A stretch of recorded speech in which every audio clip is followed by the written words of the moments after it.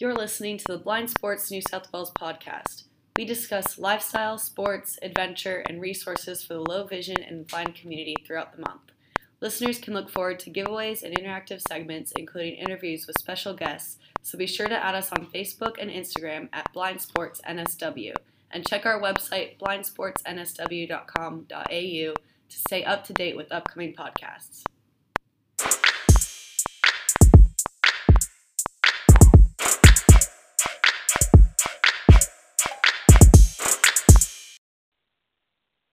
It's Matt Formston here, bringing you our podcast on blind sports. This morning we're talking with Tayan Taylor, who is a two-time Paralympian, has represented our country on multiple occasions, just great to have a chat with her at the moment. As Australia's going through COVID-19 and the world's going through COVID-19 and the impact that's having to athletes, especially with the postponement of the Paralympic Games for 2020. Good morning, Tayan. How are you going? Hi, I'm very well, thanks. How are you? Very, very good. So at the moment you're self-isolating at home. How is that different to how you would your lifestyle would normally be with full training leading into a Paralympic year? Yeah, it's crazy different times now. So I'm in isolation.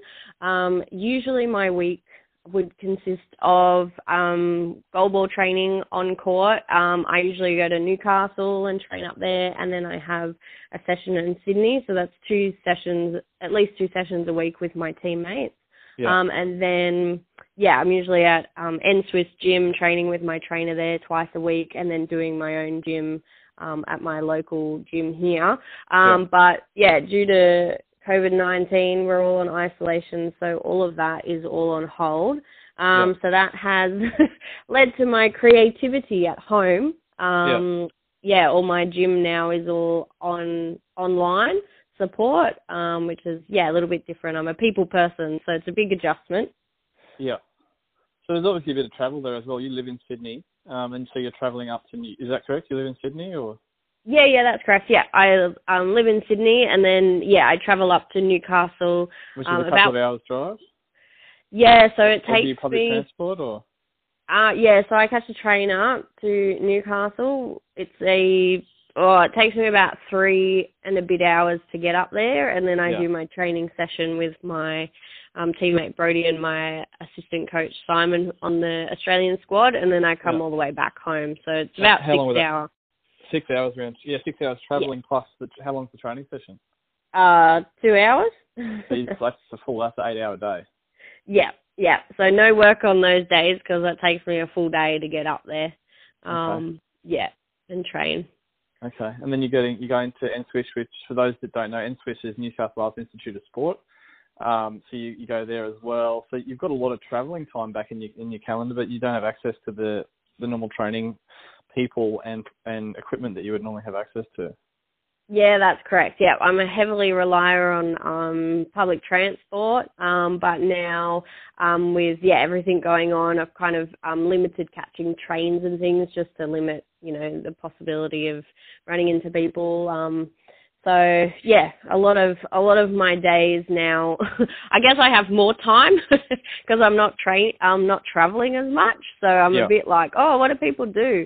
I'm learning little slightly different hobbies, but I'm still touching base. I guess Skype is the new interaction. So. Okay, cool. So we'll come back to that. So you're legally blind. Can you tell us a bit about your vision and how that impacts your day-to-day life? Certainly. So I was born with ocular albinism and nystagmus, and I was diagnosed when I was 6 months old. So really that just, theoretically I have 10% vision, so I'm classified as legally blind. In a day-to-day basis, that affects me. As I mentioned before, I'm heavily reliant on public transport and others getting me around because I'm not able to drive. With the albinism that I have, I'm glare sensitive, so I will wear sunglasses outside. And then reading font sizes are quite different.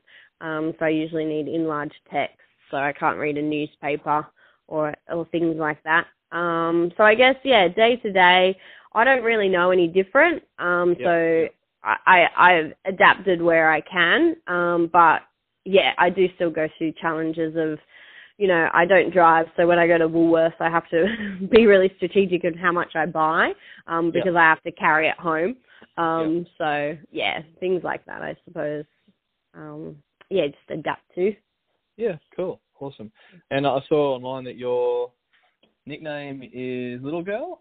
Yeah, not so much anymore, but Okay. my nickname at goalball used to be Little Girl. I guess as people still call me Little Girl, or LG occasionally. So I'm the smallest on our team, so that's where that's come from. I'm the shortest. Yeah, I was just thought that was relevant when you were talking about carrying big bags of shopping home on public transport. Yeah, yeah, that's it. I always look like a pack horse. Extra training. Yeah, that's it. Okay. So when you grew up, you were born with your eye condition? Yes, I was born with my eye condition, and I'm one of three. So I have two older sisters. So I guess they're both sighted, and my parents are sighted. I'm the only one in my family that has a vision impairment. So yeah, I guess growing up, I just sort of was encouraged to give everything a go. So sport's always been an interest of mine. I'm more active than academic, so yeah. And are both your sisters the same way? Are you a sporty family, or are you more sporty and they were more academic, or is it a bit of a mix? A bit of a mix. My family is pretty sporty. My sisters and my mum all played netball, so I spent every Saturday when I was younger all day at the netball courts, but then I sort of changed up the tradition of netball in my family, and I played soccer. So I started soccer at the age of 6.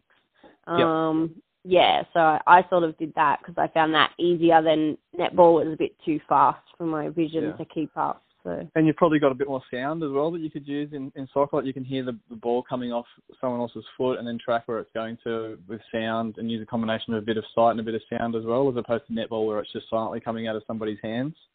Yeah, that's right. Yeah, and I guess if I lost the ball, with soccer, it's going to be on the ground 99.9% of the time, so it's easier to try and track. Yeah, whereas netball, it's all in the air everywhere. It's a bit more unpredictable. Yeah, and it's probably more in the sky, which is contrasting with a blue background and a white ball, as opposed to a white ball travelling along the green grass, which is better contrast to be able to see. Yeah, that's right. Yeah, I played ice hockey growing up, and I'm obviously legally blind as well, and the puck makes so that people are so happy to ever play ice hockey, but the puck makes a hell of a lot of noise when it travels over the ice, and it's black. It's a black puck on white ice, so it makes it a little bit easier. Yeah. Awesome. So you played soccer for a while, and you mentioned that you also played t-ball for a bit. You played t-ball for a season? Yeah, I play. So because I'm the youngest, I like to look up to my sisters. So my elder sister played baseball. And so I wanted to give it a go. I think my parents were a bit like, I don't know how you go, but anyways, we'll give it a go. So I played t-ball, and let's just say that was an interesting experience. I only played for one season. I could hit the ball, because it doesn't move, but fielding was fielding was an interesting thing. But I had my mum there yelling, "It's to your left" or "It's to your right." So one season was enough for me. And have you got more central vision or peripheral vision, or it's? It's kind of my bit of both. Yeah, my peripheral vision isn't impacted.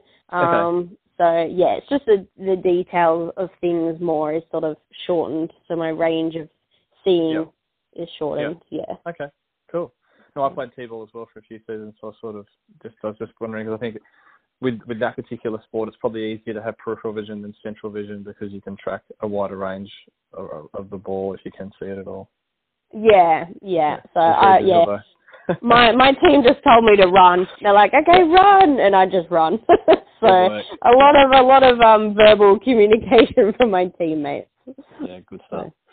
And then you found goalball. Can you tell us a bit about how you found goalball and what your initial introduction was like, and if it was a love straight away, or if that grew slowly, or how did that all start for you? Yeah, so my as I mentioned before, I played soccer for about 13 years. And then it was Sydney 2000 Paralympics. I went with school and I saw goalball for the first time, and I was like 9 or 10 at the time. And I remember I came home and I told my nan about it, and I was like, oh my gosh, there's this really cool sport called goalball, and it's for people who have vision impairment like myself. And yeah, I'd always played mainstream sports, so I was sort of fascinated by it. And then I looked into it, but because I was so young, where they played goalball was a fair distance from my house. It was like a 2-hour drive or something, and my parents were just, they couldn't take me there, so it was sort of off the cards for a while. So I just carried on playing soccer, and then growing up in high school, I had a vision support teacher, and she knew that I always wanted to work with kids with vision impairments. I love kids. And so she ran into the lady, Georgie Kenahan, that was running Goalball for Schools program back then, and that was in 2009. I met up with her, and I said to her, I really want to work with kids, and she said, oh, have you ever played goalball before? And I said, oh, I've seen it, but, I've never played. So she got me to get a few friends together, so I got who is now my teammate, Jenny, come along, and a few of us got together and played goalball at Goalball for Schools competition, and we won the whole event, which was really cool. I was like, I've never played, I've only seen it. And, when I was 10, I was like, one day I want to go to the Paralympics and play goalball. And, that was just a thing. I just had this small conversation with my nan.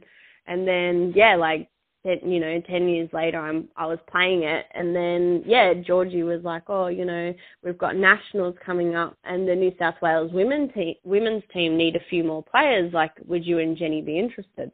So I was like, all right, cool. Like, it was in Melbourne in 2009. So we're like, oh, yeah, we'll go. So we learnt from Goalball for Schools is like the modified version of goalball. So you play with a different lighter ball. Slightly different rules, and so we had to learn the proper rules and use the proper ball in 3 months to get ready for nationals. And we kind of did that, and then from there they were like, we lost to the Queenslanders. They get us all the time, but we lost to them. But at that time, the 3 girls that were playing were the Australian women's team. So we thought that was a pretty cool achievement, to only lose by them. And they'd been playing for years, and internationally as well. So, and then they invited us into the Aussie squad, and Jenny and I haven't left since. So we've been going on 10 years now playing with the Aussie Bells. So so I kind of fell into it, but it was pretty cool to be like, when I was 10, like 20 years ago, I was like, oh, I really want to go to the Paralympics and play. And, I've been playing for 10 years and I've got 2 Paralympics under my belt, and we're working towards Tokyo. So that's pretty cool. That's awesome. We'll come back to that in a second. What was it like when you got your first, for anyone that's not familiar with the process, if for any team sport or for any sport at an Olympic or a Paralympic level, you earn points for your country over a certain time, and then your country will be told if they've been selected, or how many individual athletes or teams can go to the Paralympics, and they'll tell you your national federation, and then they'll select the people or the players that go. So until you actually get told by your national federation that you're going to the Paralympics, even if you've been on the team for 3 years, you don't actually know if you're going to be selected. So when you got that first phone call that you were selected to go to the London Games, what was that like? After obviously you had this aspiration as a child to go to the Paralympics, and then you achieved that goal, and obviously not getting there yet, but being selected. What was that like? Yeah, that was really cool. I still remember the phone call. Actually, Georgie, who was our coach back then, she called us on Australia Day. And she was like, have you got all your green and gold on? And I'm thinking, this is a random phone call on Aussie Day. Like, I'm like, oh, no, not yet. And she said, well, you better clear your cupboard because, you've been selected to represent Australia at London 2012. And that it was just so surreal. I was so excited. When I think about things like that, I still get shivers. I guess it's just such an honor, and being at that level and knowing that you put all this time and all this effort and a lot of sacrifice, to do sports that you love, but to be able to get a reward like that is just, it's just amazing. So that phone call to say that I'm going, I was like, oh my gosh, like, and it wasn't until I still remember going into London and they gave us our suitcase full of all our uniform, because you're not allowed to wear your own clothes over there. So, and I remember our team, the volunteers have spent hours and hours putting together everyone's bags together and things, and they just give it to you. And most athletes are like, oh yeah, thanks, and they kind of keep going. But we were just so proud and so humble for it that we literally took our bags to the side and just opened up everything in our bag. And I think that was a really cool experience to have with the volunteers, so they could see just how much we appreciated their hard work. And yeah, I think that hit it when we were like, wow, we've actually made it here, and that's awesome. So yeah, congratulations. A lot of people have that aspiration as a child and they don't get there, so congratulations to be one of those few people that did that.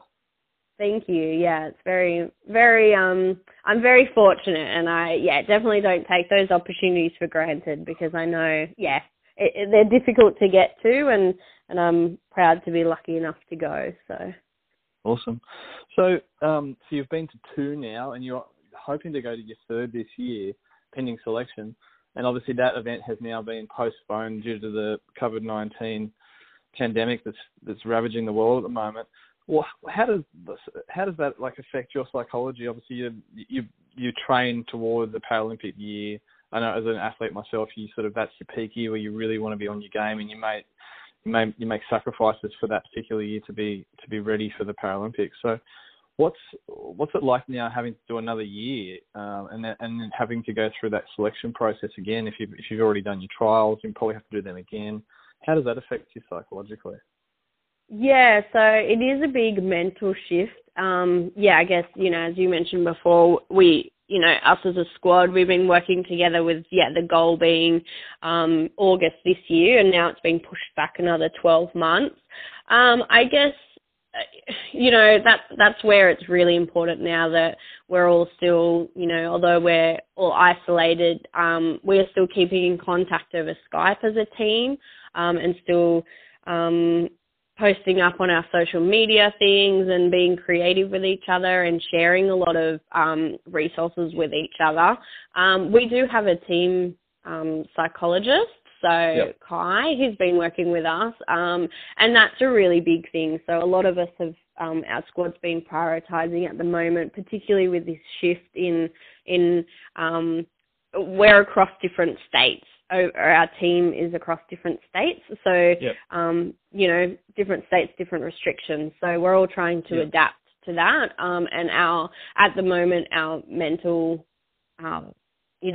state is really our priority. Making sure that you're on top of it. If you need days to adjust, and take that mental break, because your mental health is just important as your physical health. So potentially more important.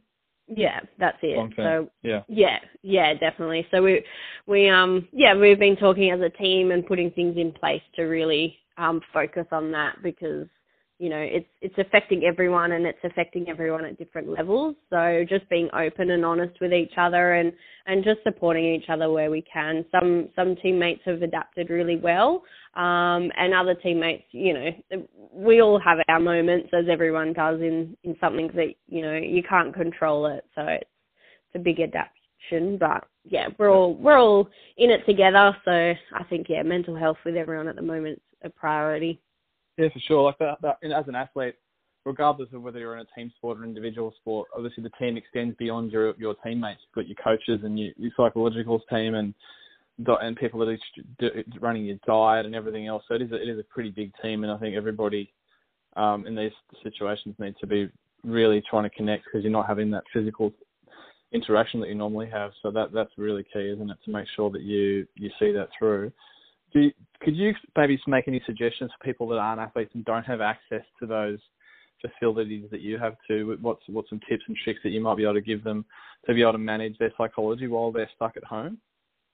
Yeah, definitely. So a lot of the time I'm a writer, so I will write down my feelings to be able to get them out of my head. I'm one that will replay the same story or the same emotion in my head for a while. So I'll write that out. But also, I just jump on Google and Facebook and social media outlets that people have, and just see what's out there. I know with the within the blind community, there's a lot of resources now that everyone's doing. You've got, Blind Sports are doing podcasts like this one that we can listen to and get tips from other people. Vision Australia are doing, every so often they're doing podcasts and webinars about things like learning about technology and ways to stay interactive with other people. I have scheduled with my friends, like every Monday night we get together and we just catch up about how our week's been or,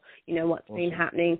So I think it's really important, that people take initiative to reach out to people and say, hey, let's catch up. And, it's a bit different now because you've got to probably schedule it in a little bit more. But I find that's really important to take that time and sit down and think about what you need with support and reach out to your family and friends and, webinars, or if you're not really sure where to go, reach out to people like Blind Sports, Vision Australia, Guide Dogs, Blind Citizens Australia, all of them. We're all here to help each other and keep those communities going. So, no one should feel alone in this. And although we may be physically alone in our houses, but, the internet and technology is on our side now, and it's best to try and use it as much as possible. So, yeah, that's a great tip. I know we're all physically disconnected right now, but that doesn't mean that we have to stay disconnected as humans. We've got lots of technologies on our side to help us stay connected. It's a really key thing for people to keep in mind.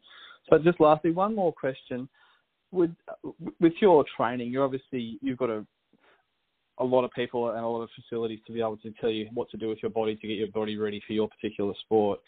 How you've had to adapt, is there any quick exercises that you're having to do in your home right now that you're finding really effective that you might be able to share with some people that are listening? I'm sure they'd love to get some tips from someone like yourself around some quick exercises, maybe one or two exercises they can do to help them while they're stuck at home. Yeah, definitely. So I live in a 2-bedroom apartment in the city. So I don't own any gym equipment. So I've had to get really creative. But I found I'm doing lots of little challenges that you do usually anyway. So like, for example, every time I go to the toilet, I will do like 10 squats. And my family is doing that as a fun little challenge. So every time you go, just do 10 squats when you finished, or, to help with my balance, because goalball you play blindfolded. So when I'm brushing my teeth, I will stand on one foot with my eyes closed and see if I can brush my teeth and stand on one foot. So it's not too much like, I'm not lifting really heavy or anything, but all those little things I've just challenged, just everyday functional movements that you do. I've kind of been, sort of adding them on. Building into your daily routine.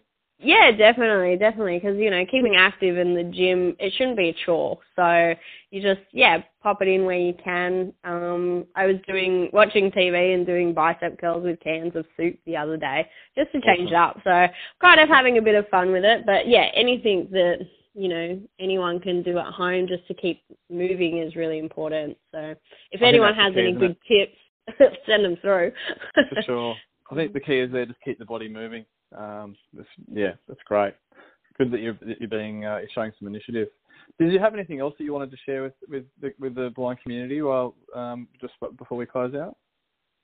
I just think, I know these times are hard, and this social distancing thing is quite difficult, particularly with low vision. I know I've had a few run-ins with people accidentally just because I haven't seen them, but I guess my message to everyone would be the importance of just reaching out and getting support where you need it. We're all in the same boat. We all have low vision and blindness, and exchanging experiences and knowledge with each other. We're learning tricks of the trade, especially through situations like this, I think is really important for all of us to share with each other. Because no one is alone, and no one should feel alone. And I just think, if you're listening and you're a bit lonely, then it's all good to put your hand up and say, hey, let's meet up, or reach out to people, because people are out there, feeling the same. So I think, yeah, it's important that everyone just takes a risk and puts your hand up and say, hey, I need help. How did you do this? And, you know, you'll be surprised by how many people may be in the same boat as you. So awesome. Tyann Taylor, thank you so much for your time. It's really appreciated.